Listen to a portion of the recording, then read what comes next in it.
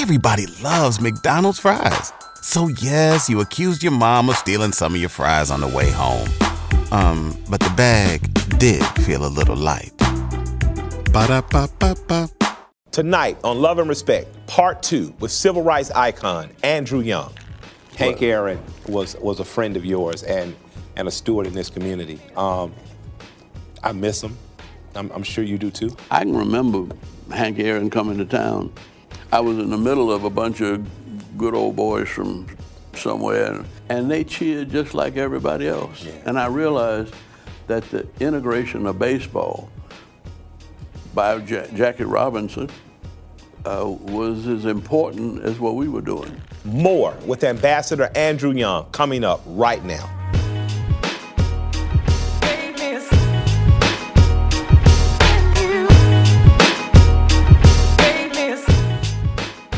There was a rabble-rouser amongst you guys who was big on the Atlanta political scene, served on city council.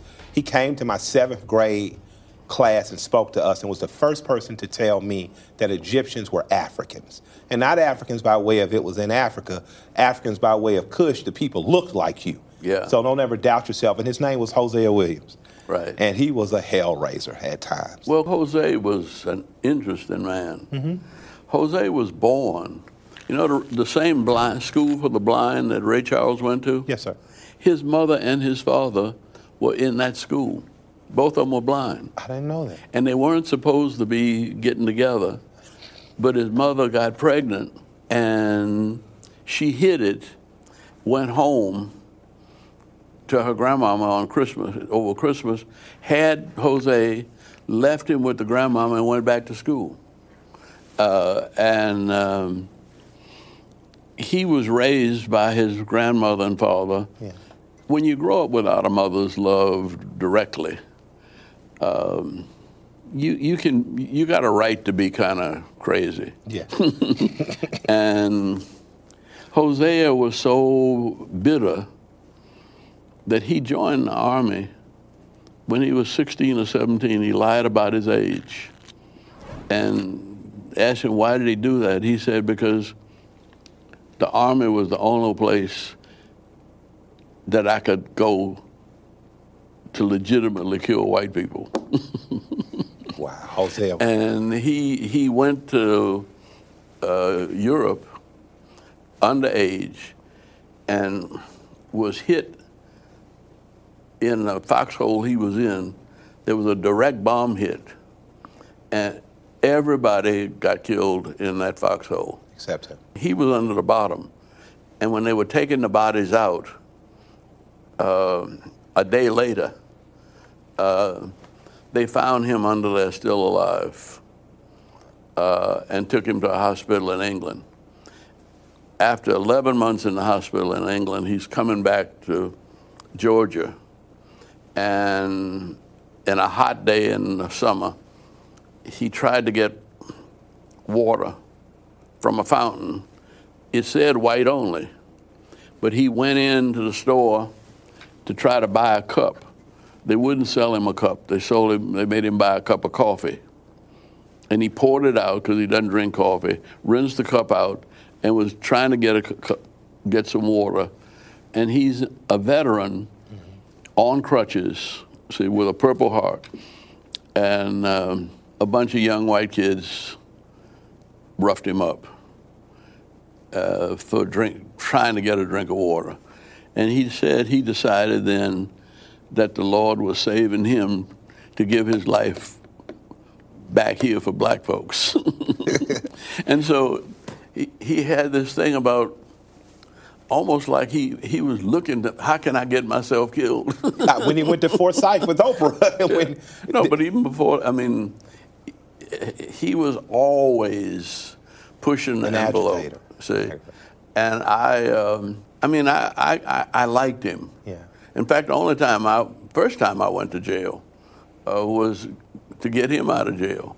There was a person who played an instrumental part in my life and in organizing with you as a young man when you met him. His name was James Orange. He was played by Omar Dorsey in the movie Selma. He never called me Killer Mike. He called everyone leader, and he would only call me Michael. And he and Walt Cleveland were the people hands-on taught me. Yeah. Tell us about James, because he's one of the more unrecognized figures. Let me tell you something. And he was a huge man, huge black man. James Orange was about 6'4", and weighed at least 200. Well, he was knocking on the door of 300. Yeah, he's a big guy. Pounds. And if it was today in Alabama, in fact, his nephew, who was a little younger, played at Alabama and was the first black coach in the SEC. He coached Mississippi State. Wow. That was James' younger nephew. But James would have been a great football player because he was a good dancer, for one thing. Yeah. So he loved dance. And this great big guy with all these fancy dance moves. But that's the way his spirit was. He called everybody leader. Yeah. He served us well in Birmingham because, see, I'm 5'7". Martin Luther King wasn't but 5'6". And we couldn't go into these places and demand any respect. James would go in and say, all right, I want everybody to give Dr. Martin Luther King their full attention. Now, y'all can drink and cuss and do what you've been doing after. We're not going to be here long. But right now, I want everything to focus on Martin Luther King Jr. Give him a hand, see? Yes. And that would get the attention of people in the pool halls and the bars. Yes. And Dr. King would talk about nonviolence. And all of you guys seem to have stayed the course in leading nonviolent lifestyles, political lessons. Like when you ran for Congress, of course you get some pushback from people who were more to the black nationalists. You get pushback from people who were generally like segregation worked for us at the time. Why do we not want it now in terms of the white audience? Yet your activist past didn't prevent you from becoming a congressman, later U.S. ambassador, and then mayor. What did being that activist, how did it prepare you for politics? Did it prepare you for politics? And what did being a politician teach you? Because once you got to be a politician, you were one of the most pragmatic. You were one of the ones that... Let me answer it this way. Okay. Later on, when I became ambassador to the UN, Yes, sir. Jimmy Carter gave me a little note saying, I want you to talk to as many African leaders as possible and ask them what we might do to help them, see? And don't tell them what we want to do. Ask them. And so I did. And I had talked to about 26 African leaders traveling around Africa and went to South Africa. And I'd been to South Africa a couple of times already, but I'd never met with the white South Africans. See? And the State Department didn't want me. They said, no, we need you to talk to the African leaders. I said, no, I talk to them all the time. They come to Atlanta. See, we're friends. I said, I need to. They said, well, why? I said, who's the meanest son of a bitch you got to deal with? And when I put it that way, they said, P.W. Botha. Okay. I said, well, why can't I talk to him? You had talked to George Wallace? Yeah.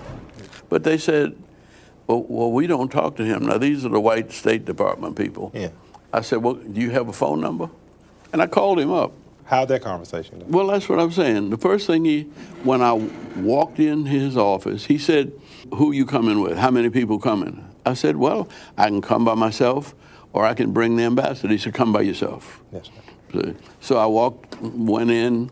He didn't even say hello. He just grabbed me by my hand and pulled me in his office, and he turned his back on me and walked to his desk. And he said, why did white people vote for you? And I said, what do you mean? He said, you were in Congress. Your district was mostly white. Why did white people vote for you? I said, well, I don't know, but I said, you know, I've been working with them for years on other things before politics, and I guess they decided that we're going to have to learn to live together, and they might just well try me out.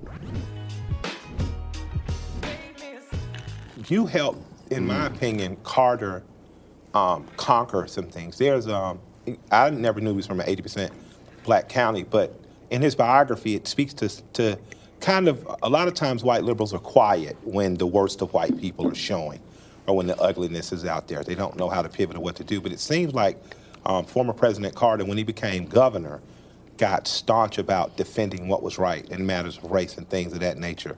How's your relationship with him evolved? Because he's now revered as one of... Do you remember Fred Bennett? I don't remember Fred Bennett. Fred Bennett, I used to say he was... Hey there, ever thought about what makes your heart beat a little faster? Oh, you mean like when you discover a new track that just speaks to you? Yeah, or finding a movie that you can't stop thinking about? Well, get ready to feel that excitement all over again because Amazon Prime is here to take your entertainment and shopping experience to the next level. Absolutely. Prime isn't just about getting your packages quicker. It's about diving into a world of endless possibilities, from the latest releases to exclusive content you won't find anywhere else. And don't even get me started on the music. Prime offers concert specials that will transport you right to the front row. It's like being at the hottest gigs without leaving your living room. I use Prime to tap in with some of my favorite artists' live shows from any and every genre of music. Trust me, Prime is a game changer. It's like having a personalized superstore and entertainment hub right at your fingertips. So why wait? Head over to amazon.com/Prime and start experiencing entertainment like never before. Eddie King's outside jail. Okay. Because Martin met Fred Bennett, caught him on Auburn Avenue digging in garbage cans looking for something to eat. And he was a big guy. Yeah. And Martin and AD were small. Mm-hmm. And Martin stopped him and brought him home and for lunch at his house.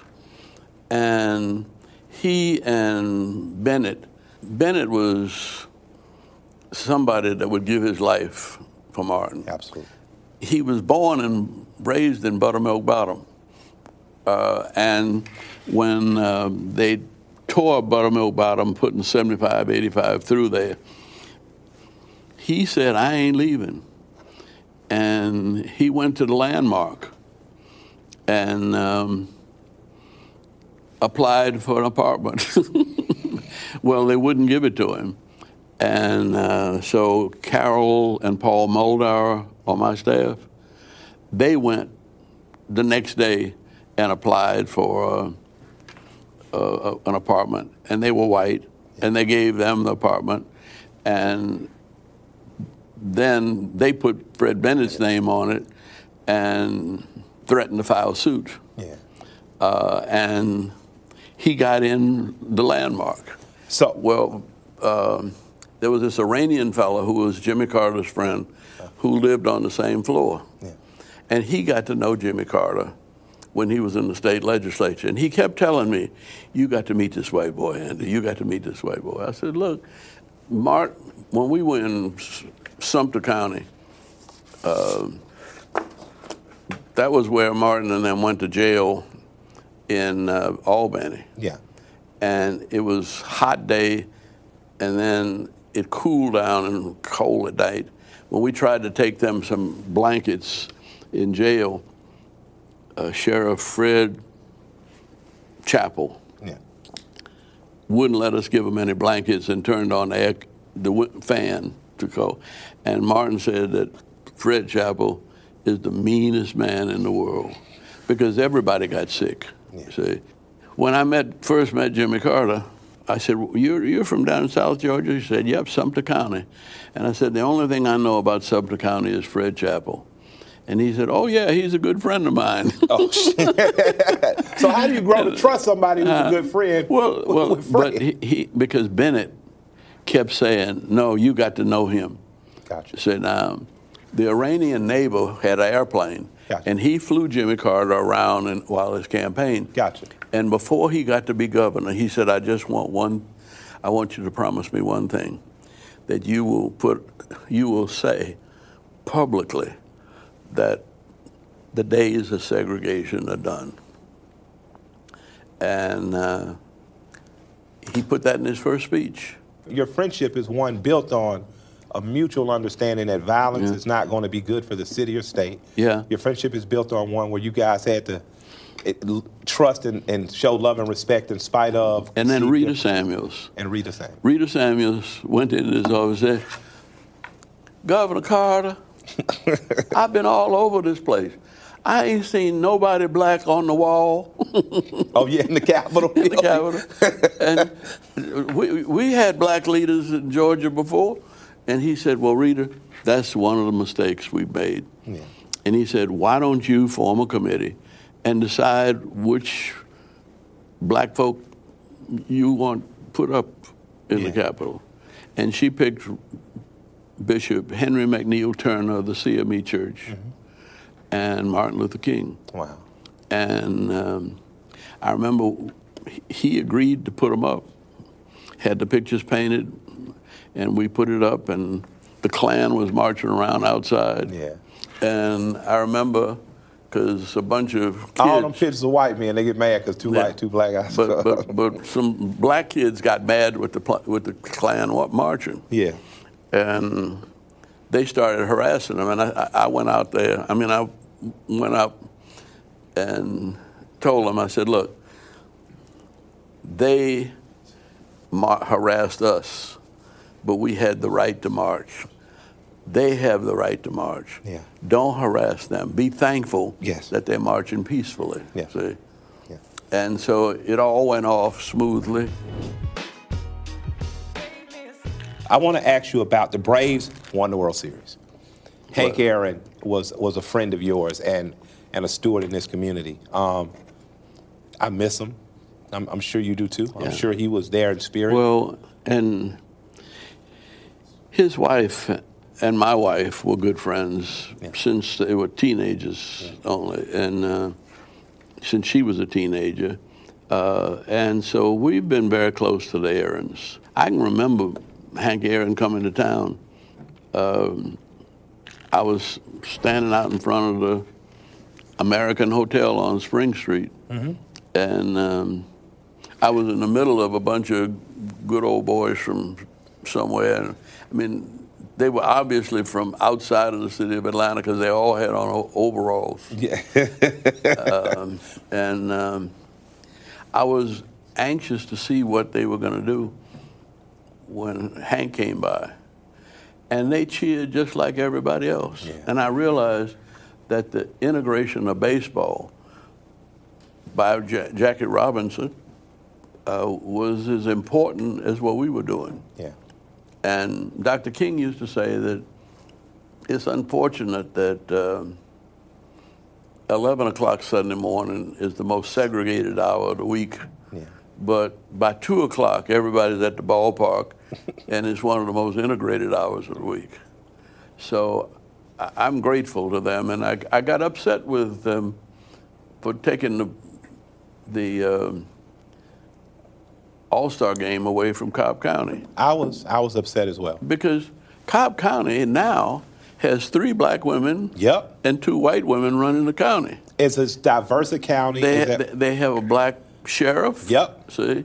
And huge black and Latino population now. Black businesses are thriving in Cobb. But that is about that's a couple of $100 million of investment in that battery. So, okay, pivot to this question. So when that happened, let me just say, brag. And when he was, I went out to the All-Star game with Mrs. Aaron. Okay. And I was trying to convince the commissioner that he needed to come next year, and he said no. He had some reasons, but he said the earliest we could come back to Atlanta is 2023. Okay. And I said, that's too long.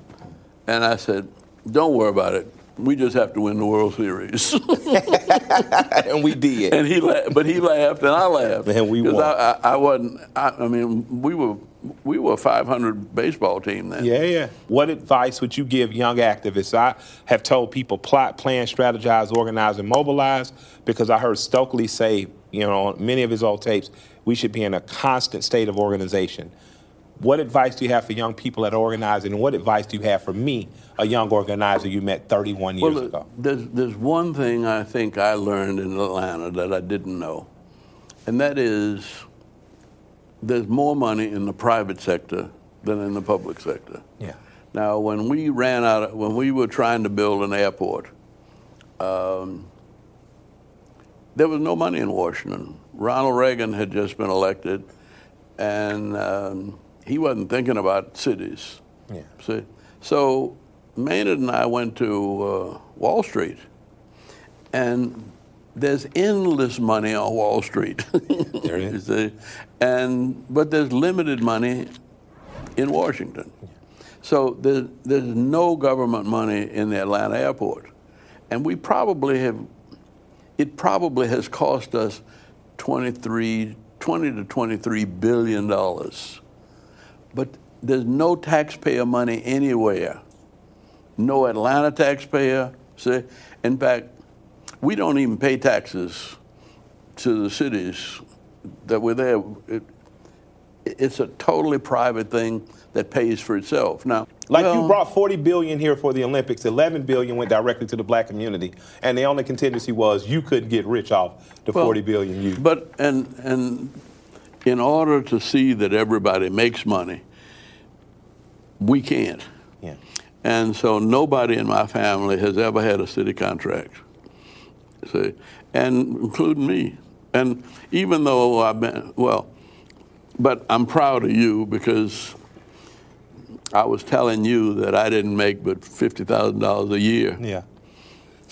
As mayor.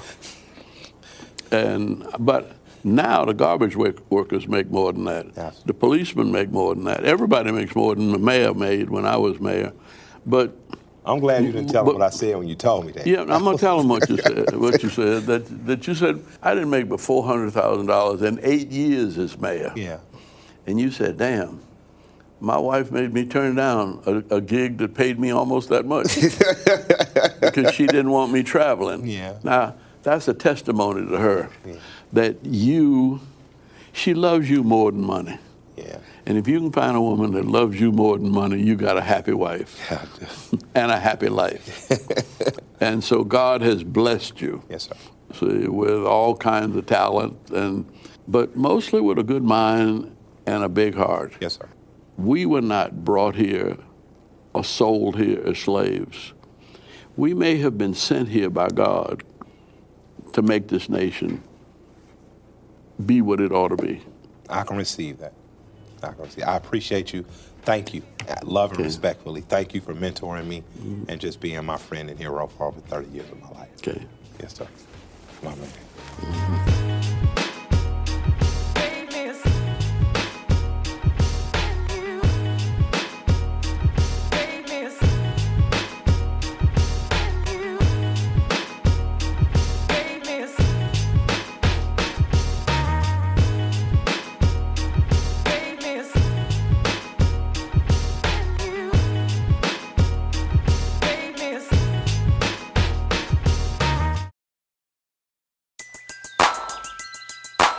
Who needs an alarm in the morning when McDonald's has sausage, egg, and cheese McGriddles and a breakfast cutoff? Ba-da-ba-ba-ba.